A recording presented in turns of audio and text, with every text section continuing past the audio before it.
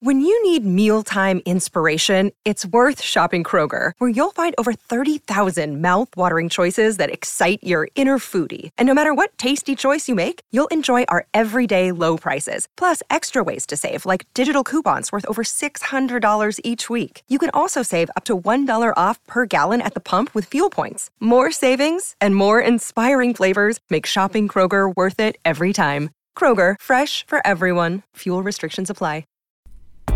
This is the Winning Plays Podcast on the CLNS Media Network, the leading online provider for the NBA's winningest franchise. Hey there, and welcome back to another episode of the Winning Plays Podcast with the crossover killer Brian Robb and the step back master Michael Pina.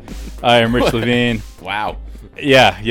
It's a special day. Guys, it is Friday morning. We have a lot to talk about in today's show, but first I think we do a quick recap of all the Celtics moves at this year's deadline.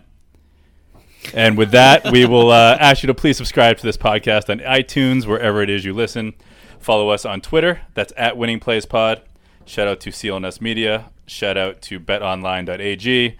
And guys, B-Rob, you're in Boston. As I sort of teased, it was sort of a anticlimactic deadline for the Celtics. I guess no one was really expecting anything big, but maybe a little bit more than zero. What's the mood? You were at shoot around this morning, Friday morning. What's the story? Well, first off, Rich, that was like your best intro ever, I think. Thank you. If you guys didn't start laughing in the middle, I think it would have been better. But Rich had the jokes. It was good. You're the jokes, the perfect summary. Giannis is my muse. I want to give him the credit. But yeah, it's fourth straight deadline without a move for the Celtics, and it's not a complete. I mean, I guess I'm not surprised. But I'm also a little surprised. I'm not surprised when seeing the players that were dealt yesterday that the Celtics clearly didn't get on anything. But I guess I thought there would just be more activity around the league period.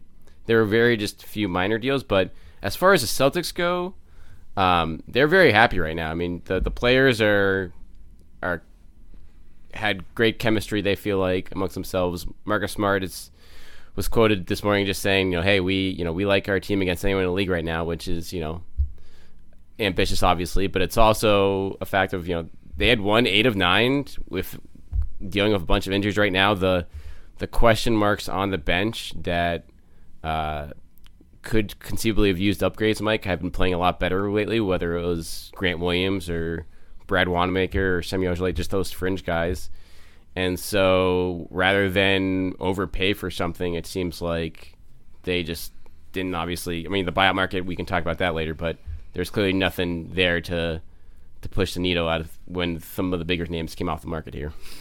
Yeah, Grant Williams has been playing really great of late. That's good to see. I mean, Marcus Smart has obviously been listening to the Winning Plays podcast, and my opinion in particular of the past couple months, I've thought that this team was capable of beating anyone in a 7-game series as constructed, and I don't really think that they should be worried at all. I don't think anyone should be concerned. It's not to say that they're the favorite to emerge out of the Eastern Conference, but this team really didn't need to make a drastic move, and they didn't need to surrender any future assets or move on from a contract like Marcus's to get a deal done. So I think it's good now that the deadline has passed and people can exhale and they know what they have, barring whatever may be added in the buyout market, as you referred to, B-Rob. But I just think this is a really solid team. I did not like the potential names that were out there really at the costs that you would have had to pay, such as Clint Capella, even Davis Bertans for 2 firsts, which is what Washington was reportedly asking for. So I like it. I'm perfectly fine. Not really any other teams in the Eastern Conference at the top made any significant moves except Miami. So, Toronto stood still. Indiana basically adds Oladipo back from an injury. They stood still.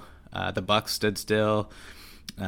So, yeah, it is what it is, and they should be pretty confident heading down the stretch here. And the only team you didn't mention was Philly, who had Big Dog Jr. I said the contenders, the good team. Oh my goodness. Yeah, I mean, they're not. Believe me, Philadelphia is not getting Alec Burks that's been lighting up in Golden State the last couple of months. He's not going to do that in 15 minutes a night. That's for sure. And James Ennis is actually like a solid role player on that team, I thought. I mean, not that anyone's really lighting it up, but I don't that's know. just a step sideways, like going from Ennis to Glenn Robinson Jr. I mean, I guess you look at it, Rich. I was kind of surprised, and this just might be the complexion of the league right now, and how many teams still have a chance to make the playoffs out west, particularly, and even the East. Like, there's just weren't a lot of sellers out there, and even amongst those sellers, there just weren't a lot of 12th or 13th men moved. Period. There was more like big name deals than like fringe guys, and like Mike pointed out, no one else in the East did anything. So that just kind of tells me that like teams weren't interested in getting a second round pick for a guy that they may or may not like at the bottom of the roster, like a shooter type or a fourth big, and those are conceivably the moves. So you don't overpay for those guys, so it's hard to quibble with. It's not like the Celtics got outbid for anyone they really would have liked here. It seems like it's weird. No, I was just saying maybe it's a matter of what everyone says about this year's draft, maybe not being that enticing, but you saw two teams, Cleveland and Atlanta, who were in line to probably finish in the top 5 for the lottery this year, who made moves to make a run at like the 8th seed in the East for whatever reason. I mean, granted, they have their sights set on the bigger picture, although at least Atlanta, who knows what Cleveland is doing, but yeah, I mean the bottom of the standings are wide open now. No, exactly. You had a lot of buyers that in normal years are not buyers; they're sellers. As you said, Atlanta, Minnesota also was a team. Sure. They moved on from Covington, but then they made that deal for D'Angelo Russell, which was a pretty. I mean, it's not a shock that they were after him, but it was a shock that they completed that transaction. And then you had just Washington, a team that would typically be looking to sell someone like Davis Bertans, and then they value his bird rights even more than whatever they could have gotten in terms of future assets. So you had the Phoenix Suns, the Sacramento Kings, the New Orleans Pelicans, all these teams that really weren't trying to actively sell because they want to be competitive next year and they're confident in themselves. So throw the Chicago Bulls in that category as well. So it was a really weird deadline. I wrote an article that said that the headline was basically that the deadline was going to be a dud, and it was not a dud for sure. I mean, there was activity, but it wasn't really relevant activity to the championship frame. I mean, Marcus Morris going from the Knicks to the Clippers is probably the only transaction that I'll look at and say, that might factor in May, late May, June. We'll see. But besides that, there's nothing really that springs to mind. I guess Covington to the Rockets as well, and how they reshaped their roster in an interesting way. But besides that, there was nothing. So I have a quick question for you, Mike, just based on that, and because it's the second time you've sort of referenced it, and I get the sense that you're not very intimidated or psyched about what the Heat did, because they're getting a lot of applause. I feel like, generally speaking, for the moves that they made, whether it's Iguodala, we still don't know what he's going to bring to the table, but also bringing Jay Crowder in and getting rid of Waiters, getting rid of Johnson, and Winslow really wasn't a factor this year. But you don't really feel like that's going to move the needle much? I think they're better for sure. I mean, they slipped defensively down to, I think they're 14th in the league now.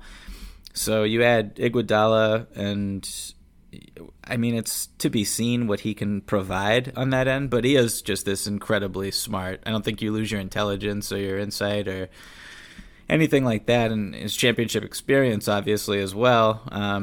Jay Crowder kind of having a crummy year. Solomon Hill's not really moving the needle either way, and I don't think he'll be in the rotation.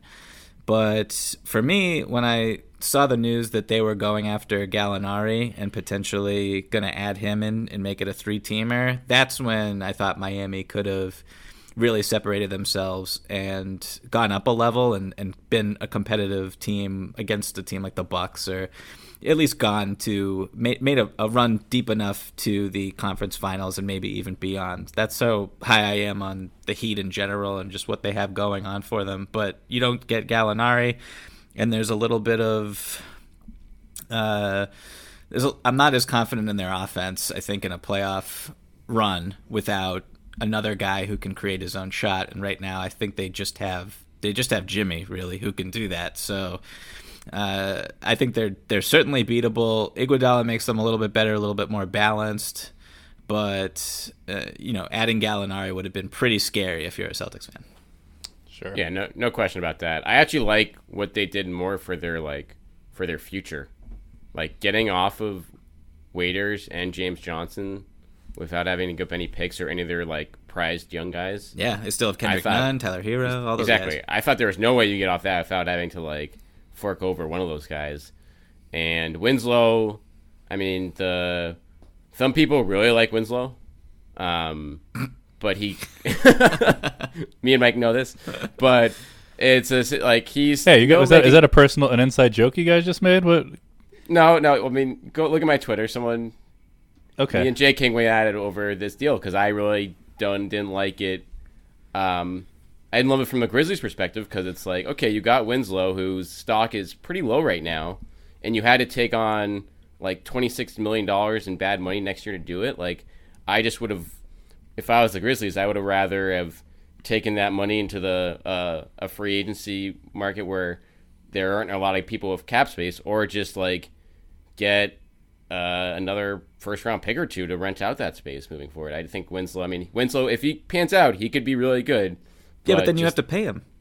Right, exactly. It's not like you don't have, if he was under contract for 3 or 4 years and be like, okay, but you're right. If he pans out, you're going to have to give him another big contract in 2 years. So we'll see. It's a big bet. The Grizzlies clearly like Winslow, and it could pan out. He's young. The timeline works with Morant and Jaren Jackson, but I thought it was just a lot of money, and it just helps with the Heat a ton. Now, he could have a max slot this summer if they want now, which, we'll talk about that down the line, but maybe they're going to be saving it for 2021 for other bigger names, but they could be a factor in free agency next year too.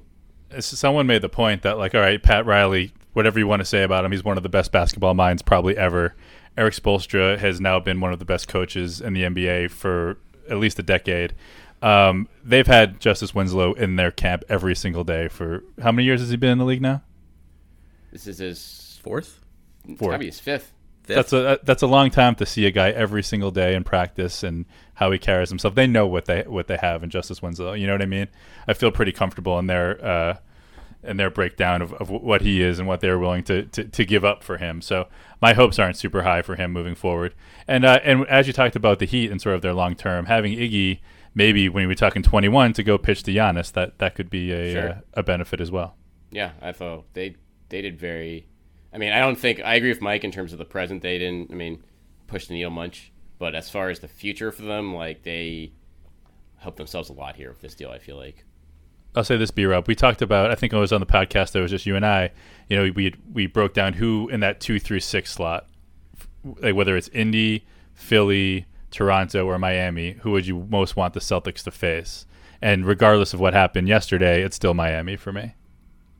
Oh, yeah. Wow.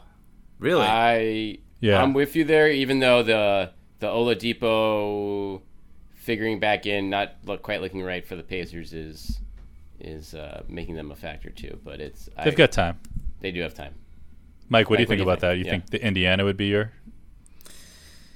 You're talking about in the first round, or even the second round if it comes down to it. Just anyone but the Bucks. 3-6, the 3-6, like the team the team you'd like to face the most if you have to be the 3 seed. Yeah, I think I like Miami a lot, and their best player is, I think their best player is better than anybody on the Pacers, and then is he better than anyone on the Celtics? Probably, right? No, that's debatable for sure. But I love Jimmy Butler. And then Bam, who's just really interesting, and I might even say, I don't want to get sidetracked here, but like, do you think, would you say that who on the Pacers right now would you take over Bam? Would you take Sabonis? Think about playoffs, though, I don't know, because Sabonis was pretty awful in the playoffs last year. Just getting his feet wet. On a team that was, that's close though. But yeah, you're right. Like, it is. The Heat now do have more proven playoff guys than the Pacers. Yeah, and plus, like, I think they're second best catch and shoot 3-point shooting team in the league, in terms of accuracy, and they have just a ton of guys who create space. So we'll see how Spoelstra balances that. I trust him to figure out what minutes you want to give to Crowder and who you want to play Iguodala with and all that. But like Duncan Robinson, Goran Dragic, Tyler Hero, Kendrick Nunn, these guys are really good shooters, and they can go off the bounce a little bit. So that's just a scary team, I think, in a lot of ways. I wouldn't be really pumped about playing them. I know that it's it might be foolhardy for me to say Philadelphia, but I'm just not really feeling anything that's going on there. I think their coach could be gone pretty soon. It's really toxic. How many more losses? They're playing Memphis tonight. They're playing Memphis tonight? That could do it. If they get, if that's I think it's on the road, or is that at home? I'm not sure. But regardless, if they lose by double digits to Memphis, it's at home, so that definitely is the case. Yeah. I mean, Embiid, I think we talked about this when he hurt his hand, and maybe we can just we'll slide this into just to talk about what they did at the deadline. But like when he fractured his hand, I just thought he would take some time to get back into shape, because Lord knows he's not running on a treadmill every day. So he's been out of shape. He was awful last night. And why not? Why isn't he on a treadmill every day? That's just not who he is right now? I don't know. He said after last night's game, in which he played absolutely terrible against the Milwaukee Bucks, that he's not happy playing basketball right now. So who knows? So that's just all really worrisome. And that's not great. No, that's not what you want. So I know it's a while away, and the NBA can kind of turn on a dime, but the Sixers are just not very scary right now. I'll say that. Well, they got Alec Burks and Glenn Robinson coming in tonight, so look out. Alec Burks actually, I think is I know the Celtics were in on him, but it was just a matter of I was right next to him when he got traded. Were you? When he got the call. Was he excited? He was not excited. I don't think I don't think he knew where he was going. But I went up to him to ask him to talk for a story, and set the scene for this. Was he in the locker room? At Barclays Center, and his phone rings. He just like looked at his phone. He's like, "Hold on 1 second." Took a call, and then I was basically just like Homer Simpsoning into the hedges after a minute when I realized what was going on, and the whole like mood in the locker room kind of shifted, and they got blown out by like 40 points that night because those two weren't playing, and so that kind of speaks to a different problem with the trade deadline happening when it does. But those guys have been okay in Golden State and in just like inconsequential basketball games, but throwing them into Philadelphia and then just kind of like, if like Elton Brand's just like grabbing these guys, they don't really change anything, solve any problems really, in my opinion. And so, you don't, I don't know how aggressive he was trying to move Horford or even, fielding calls on Tobias or anything that could have really shaken it up, because that's what they need. And, putting Matisse Thybulle on the block would have been something that I personally think they should have done. If they did not, that's a mistake, because they're in win now mode, and it's kind of just they're setting Brett Brown up as a fall guy. It's plain to see. And I'm just, I'm not really scared of the Philadelphia 76ers right now. It is just nuts. I mean, Burks will come in there, and Josh Richardson will come back, and that will help. And I mean, they're starting Shake Milton at shooting guard, which is a guy who wasn't playing for 2 months. But at the same time, like you're playing like a 30-win team on the road. So that's gonna be an issue when you're pretty locked into not having home court already in the Eastern Conference, barring a huge turnaround. So, but it's like they still don't have a pick and roll guy. They still don't have a point guard or someone who can guard point guards outside of like Richardson. No, and they waived Trey Burke. And they waived. I guess they kept like Raul Neto over Trey Burke. But I mean, Burks would have been, from a Celtics perspective, it would have been interesting it would have been nice thing to have, but it sounds like it was just a package situation where Golden State wanted to get rid of him and Robinson, and not that an extra second-round pick matters, but that means, okay, the Celtics have to waive 2 guys then, or find trades elsewhere for them because Golden State didn't want them.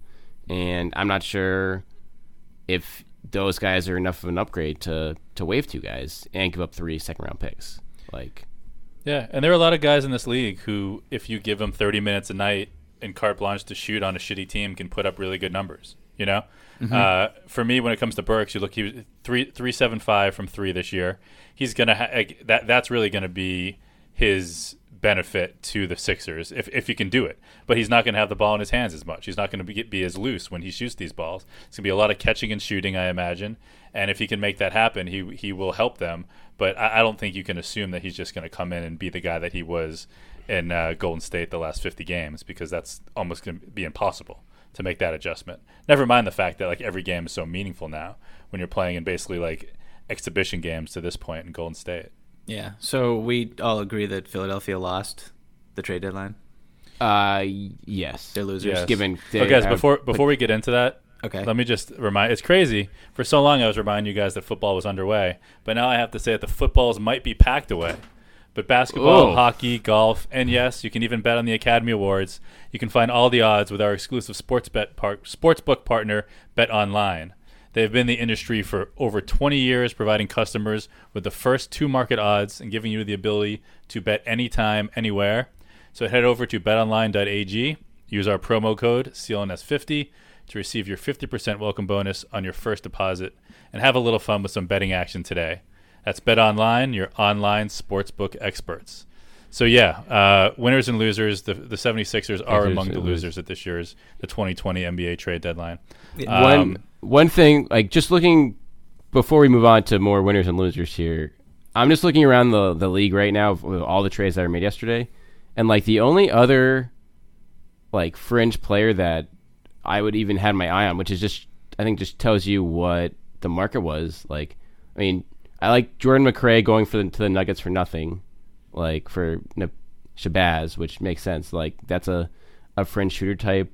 But literally no one else in like the 12 to 13th man, like kind of fringe role guy outside of that Heat Grizzlies deal, like got done. It's like him. I guess Malik Beasley would have been another like shooting boost to the bench, but that was he went for far more.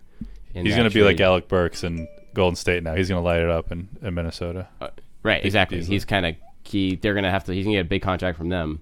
But outside of those guys, there's literally no one in that kind of a help now shooter role that was dealt, which is kind of nuts to me. Yeah, I mean, I think teams, even bad ones, value those guys. We already talked about the Wizards and kind of their situation, and they're 3.5 out of the playoffs. Like they're probably on the playoffs. Yeah, that's another factor. And also, when you just talk to people around the league, the message that you send by making a trade like that, like trading a valuable contributor, if you are a young team or you have a star who's unhappy and you make a move that is, shows no confidence in where you're going for the rest of the season, it's just not a good look in today's league where players just have more say over their futures than ever before. So, yeah, why don't we pivot to just general winners and losers? Rich, why don't you start and give us a team that you were really pumped about what you saw them do. Who's a winner for you? Well, real quick, when you're talking about winners and you talked about how much more power the players have nowadays. I mean, when Iguodala did his interview with the Undefeated afterwards, that seemed to be like that was his lead. That he was saying, like, as a professional, I was sent to Memphis. I didn't want to go there, so I proved that you can go and you can not play for the team that you're traded to, and good things will happen. No, you can. and granted, like it's a special player. I mean, he's a borderline Hall of Famer. Maybe he does make it, but like not any player could sit out and make that kind of impact and make that kind of statement and end up getting what they want. But that was another instance of player power. So good for them. So my winner as a team, my winner when we first wrote these down, the first thing I wrote down was Marcus Morris.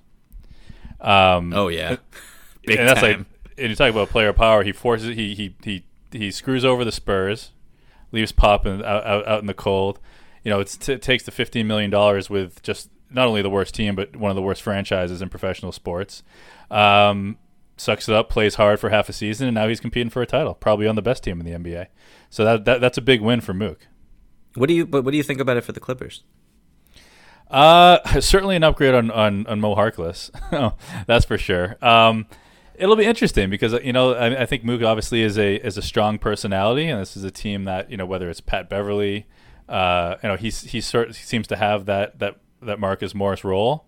If he is all right with just coming off the bench and doing, I mean, he's been playing with the same caliber players on the Clippers bench that he was with the Knicks starters.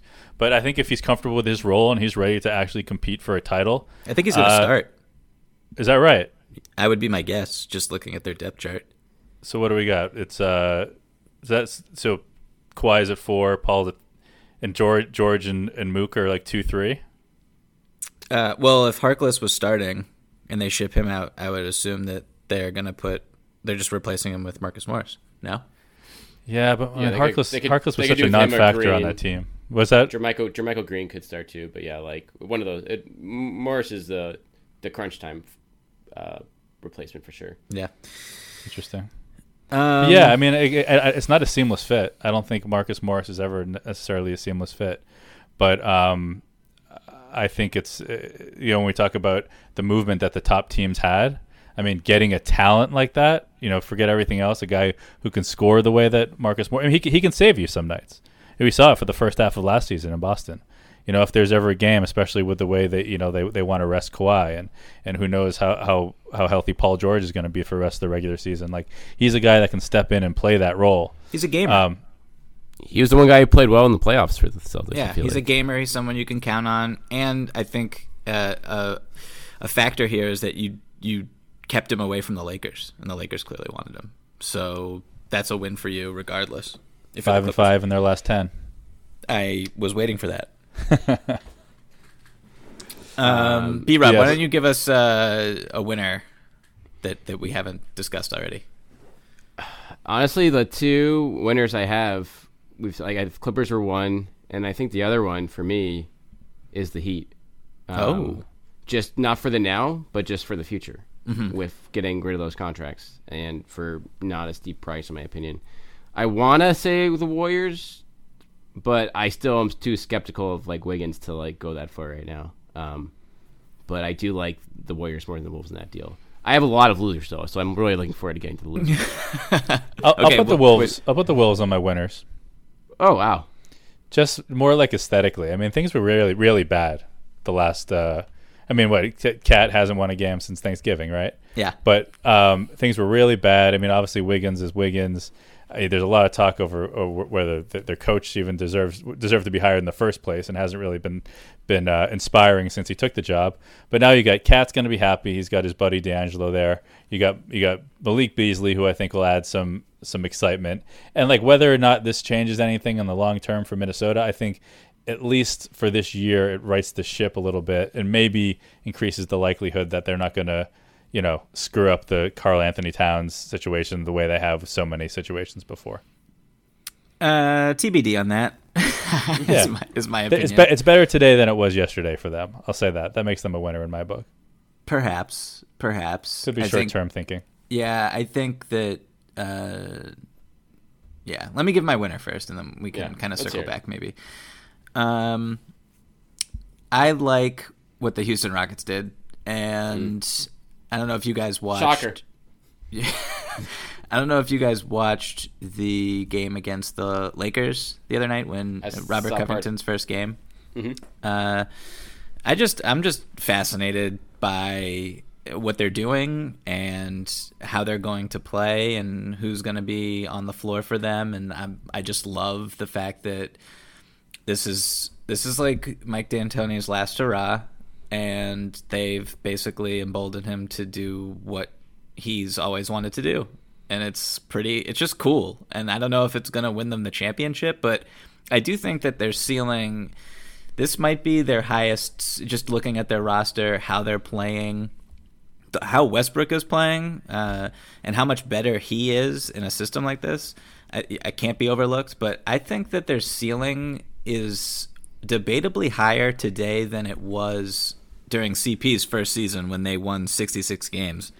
That might be incorrect. Defensively, they're not like clamping down right now, and they have some time to try to figure it out and work Covington in, and really, I don't know how good they're going to be, especially on the glass. But, if they switch everything on and off the ball and they play with discipline and, they have bodies that are really strong so they can't get bullied in the post, it's going to be just really interesting to see how they play. I don't know how you defend them. I don't. Schematically, if you're a lot of the teams in the West in a playoff series, without really changing your own identity and what you want to do, like Rudy Gobert, Jokic, even last night against the Lakers, JaVale McGee and Dwight Howard were neutered, and those two big lineups are a reason why the Lakers have such a good defense. So I think it's awesome that one team is kind of being this dramatic with it, and I also was not ever as high on Clint Capella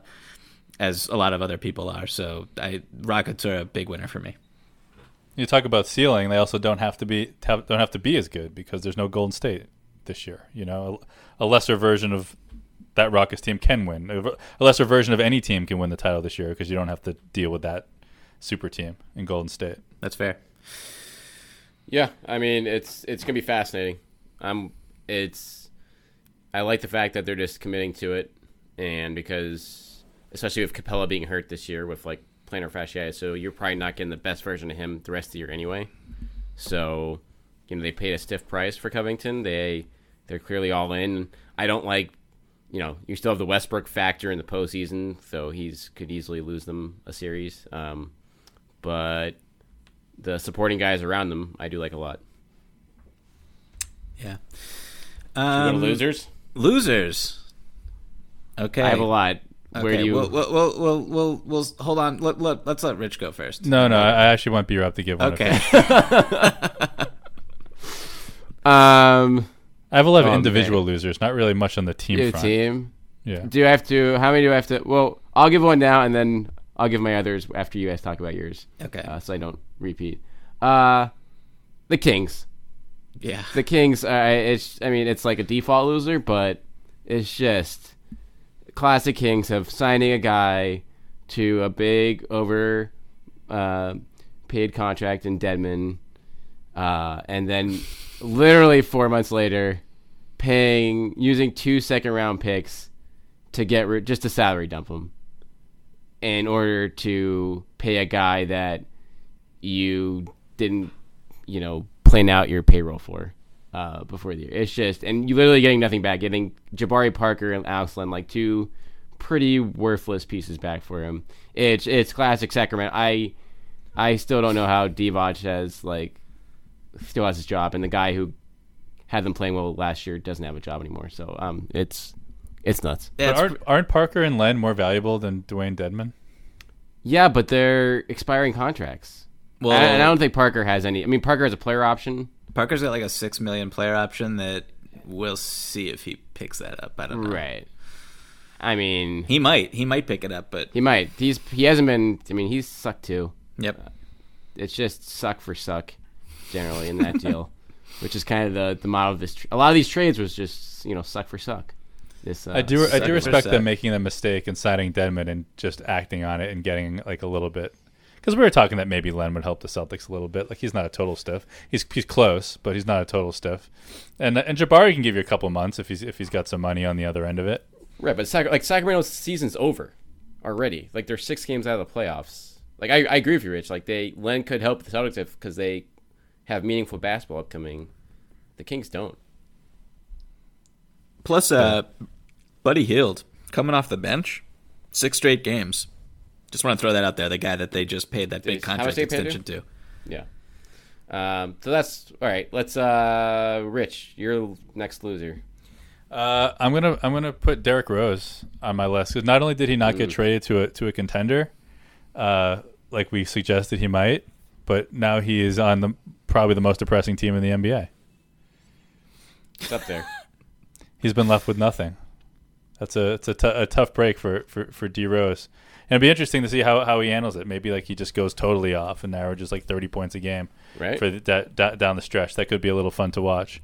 But for a guy that I kind of wanted to see maybe get a chance to relive some of his glory and to play for a good team, it's too bad. I mean, and we haven't even mentioned Drummond. I guess we could put. I don't know what we want. I could just put the Pistons, I guess, on the losers too. That's going to be what I'd say. So we can just talk. I guess we'll just talk about the Pistons right now. So they essentially That whole deal's a loser.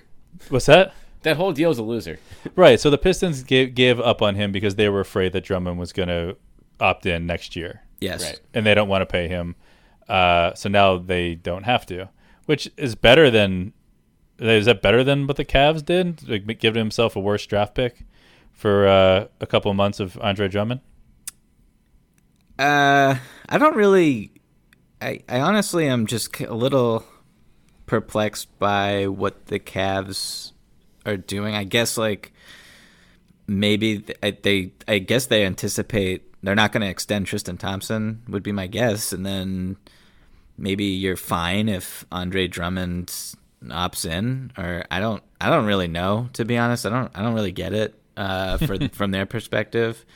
But like the Cavs aren't really doing anything anyway, so whatever. But the Pistons, to me, is just like, you don't move Luke Kennard. You couldn't get anything for Luke Kennard when you wanted to shop. You were shopping him. You get nothing for Derrick Rose, and maybe your asking price was too high, but you never came down from it because you want to be competitive next season. But at the same time, you have your general manager going in front of the media saying that you want to rebuild now. So that's how you rebuild. You trade Derrick Rose. I don't know what to tell you. And then is this really the best they could do? I have a really hard time believing that Brandon Knight, John Henson, and a second round pick in 2023, I think. Yes. So literally nothing. They got nothing. It's incredible. I mean, this guy was your franchise player. He was the face of your franchise for what, like the past 6 or 7 years. And look, like, you were terrible throughout that entire time. I don't think Andre Drummond has won a playoff game in his career. Leading rebounder in the league. Yeah. For whatever that's worth. Yeah, but it's just horrendous. And maybe they're actually going to be serious about this rebuild and try to, re-sign or extend Kennard at as team friendly a deal as possible. And then you've got some other young pieces that are nice, but like no one wanted Tony Snell. No one wanted Markieff Morris, just like to even get a second for him. I just don't really understand what they were doing here, and they're a humongous loser to me. Only 26 years old, too, Andre Drummond. It feels like he's been around forever. Yeah. But it's... This is his 8th year? Yeah. But that's... I mean, it's just... That whole deal was loser. I mean, everyone involved in that deal. It's just two sad teams that have nothing going for it in the future. I guess, like, Cleveland gets the... Yeah, we'll try a flawed player of a couple young guards and see what happens. But I don't think it's going to be pretty. Yeah, so those were my two other losers. There's nothing... I mean, I'm not crazy about the Hawks taking on $30 million at the center position. They got Scal. They got Scal, Dedmon, and Capella. So that's yeah. But at the same time, it's like, well, they need to spend that money anyway, and their defense is complete dog shit. So at least you have... What are they going to do with Collins, though? I don't know. I'm fascinated by that extension negotiation because, I don't know what the mood is there with, do you think they're pissed at him? Well, did you watch the Hawks-Celtics game on Monday night? I did Mike? not. I did not. No. So, I watched Collins a little more closely after those, the whispers came out about him. Grant Williams, bullied his ass on... I didn't realize how bad Collins was on defense. I guess. Like, I figured, oh, yeah, he's an offensive Mike, and you see the alley-oops in the roll, and you're like, and he's hit threes. You're like, oh, shit, this guy can play. But he was bullied by a rookie. And I mean, Grant Williams is a strong player and has been playing well, but, like, that kind of, like, took me off guard of, like, whoa, this is why Atlanta's defense is so bad, because this guy cannot, he's small anyway. He doesn't have much muscle, and it's clear. He's definitely not a 5. Right, he's definitely not a 5 for sure, but even a 4, like, he can be bullied as, I mean, Grant Williams is like 6'5", 6'6", and was, like, kicking the crap out of Collins. So I would be, that makes sense to me from Atlanta's perspective. Like, if you already have a guy in Trae Young who struggles so much on defense anyway, to commit big money to a second guy like that who also doesn't give you anything on that end of the floor, like, I would definitely be testing the market for him too. Obviously, there wasn't much out there. No, and then, I mean, I don't know. I would just, like, this just gets into, like, the difficulty of knowing when to sell on your own guys, because his value last year was, like, through the roof. Sure. And so now it's obviously not. And I don't know. There were some rumors that teams were interested in kind of poking around for him, but, like, after the suspension and how the team, maybe that's why he was trying to bulk up. Exactly. So being pushed around. Right? No, that's very fair. So yeah, and we'll see once. And, like, what is Capella? Is he going to play? He'll eventually be back. Yeah, right? they'll play eventually this year. Yeah. So we'll see how he can do with the center that can, take a little bit more of the defensive load, and maybe that'll, by association or just the trickle down effect, make him a little bit tougher.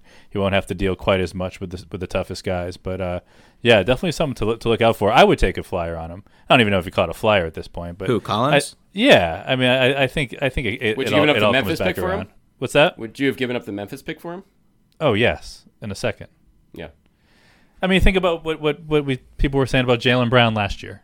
Never that he wasn't tough, but, like, it's sort of just the way it goes. It's like a roller coaster. You get really high, and then the expectations get set too high.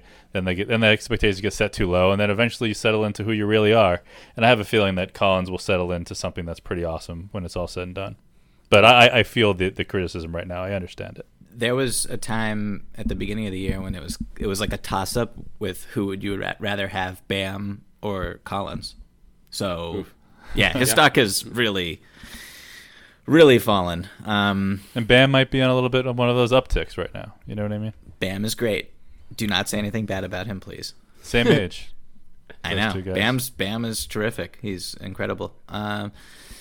So, do you want to end with... Or do you have anything else? I was going to say we could end with a couple minutes on the buyout market here if we wanted.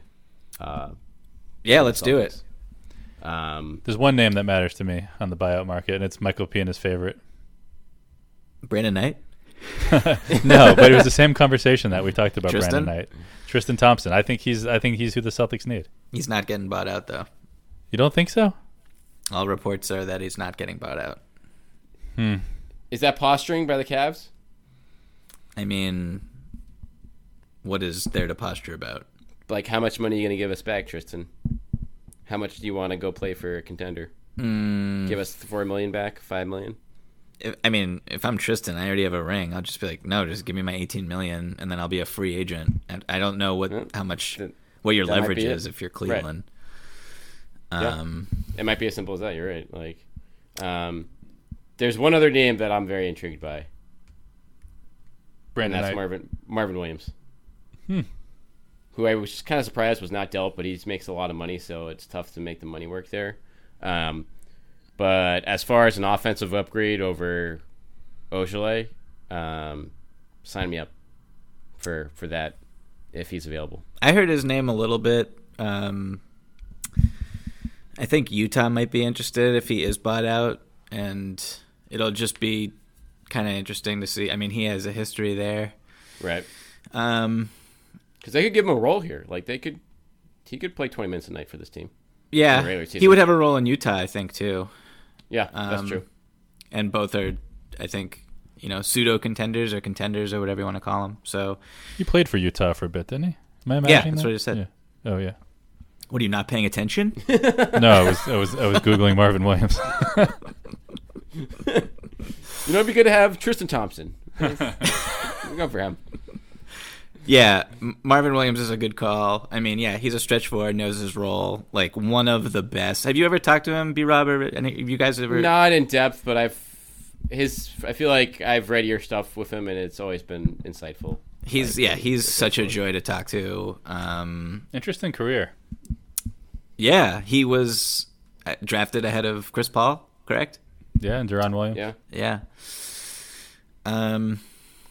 So that pretty much is it. That's the entire interesting there you aspect go. of it. Does Wayne Ellington have anything left? He played. He was a useful player last year. He played well last night against the Magic. Right? Like, I feel like that's a guy that, again, on a terrible team like that with limited minutes, his numbers are garbage this year, but I would not mind. I would cut someone for him, I think, if I'm Danny Ainge, if he comes available, since he could just be a good...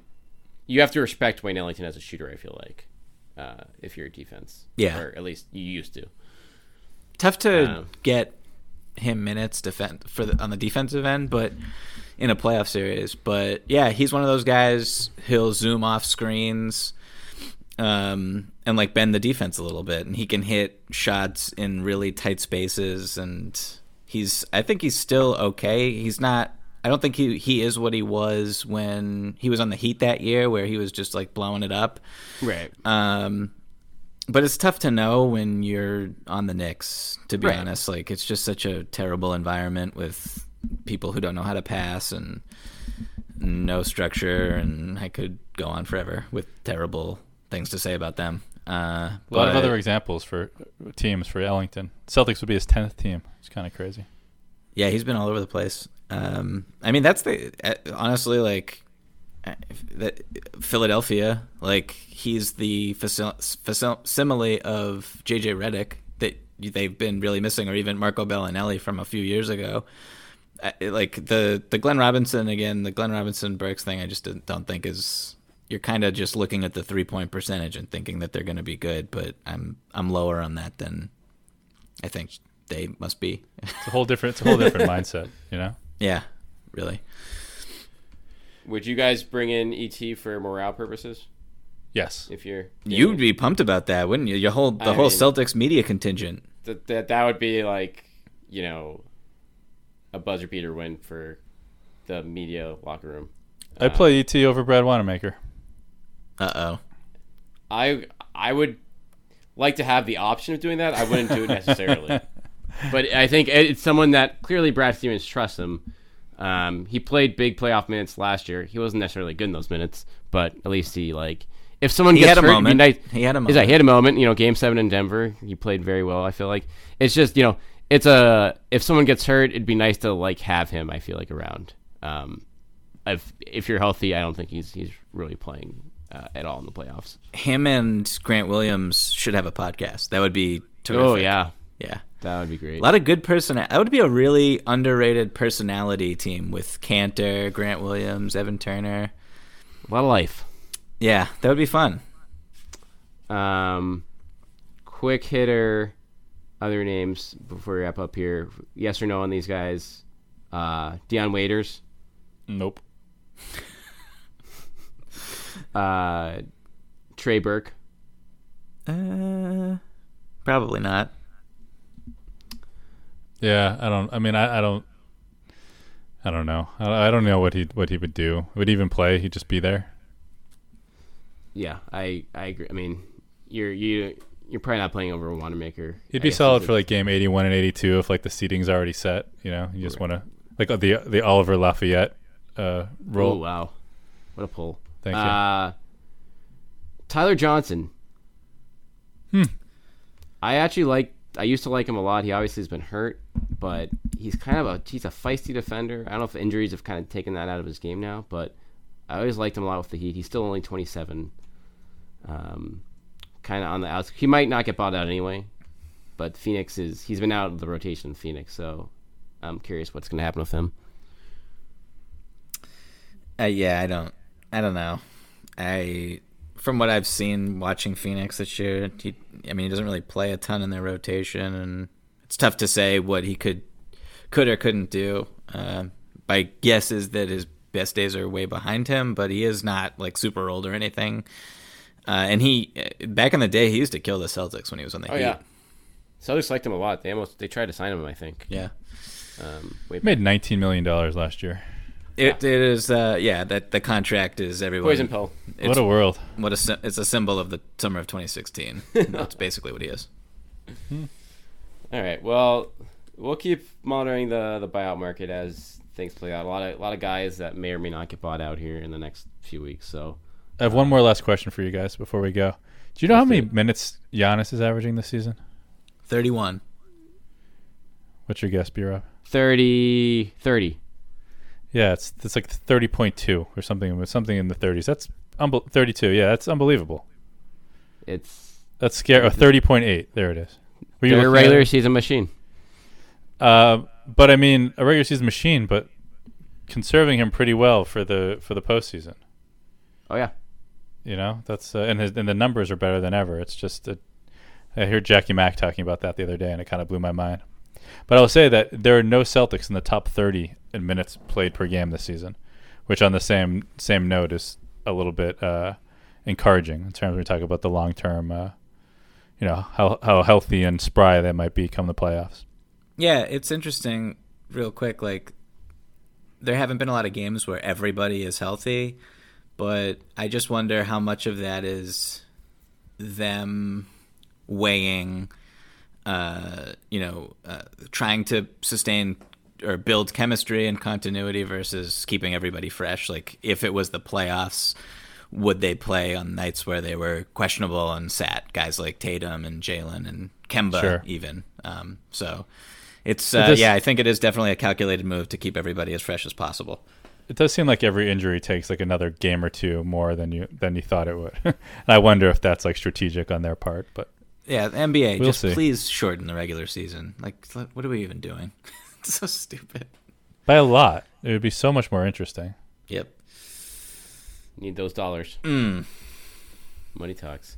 All right. Well, that's it for us for this week. We will be back with you guys one last time next week before the All-Star break hits. And we'll see a look at maybe this team actually gets healthy for in time for a showdown with the Clippers next week on Thursday night. We'll see.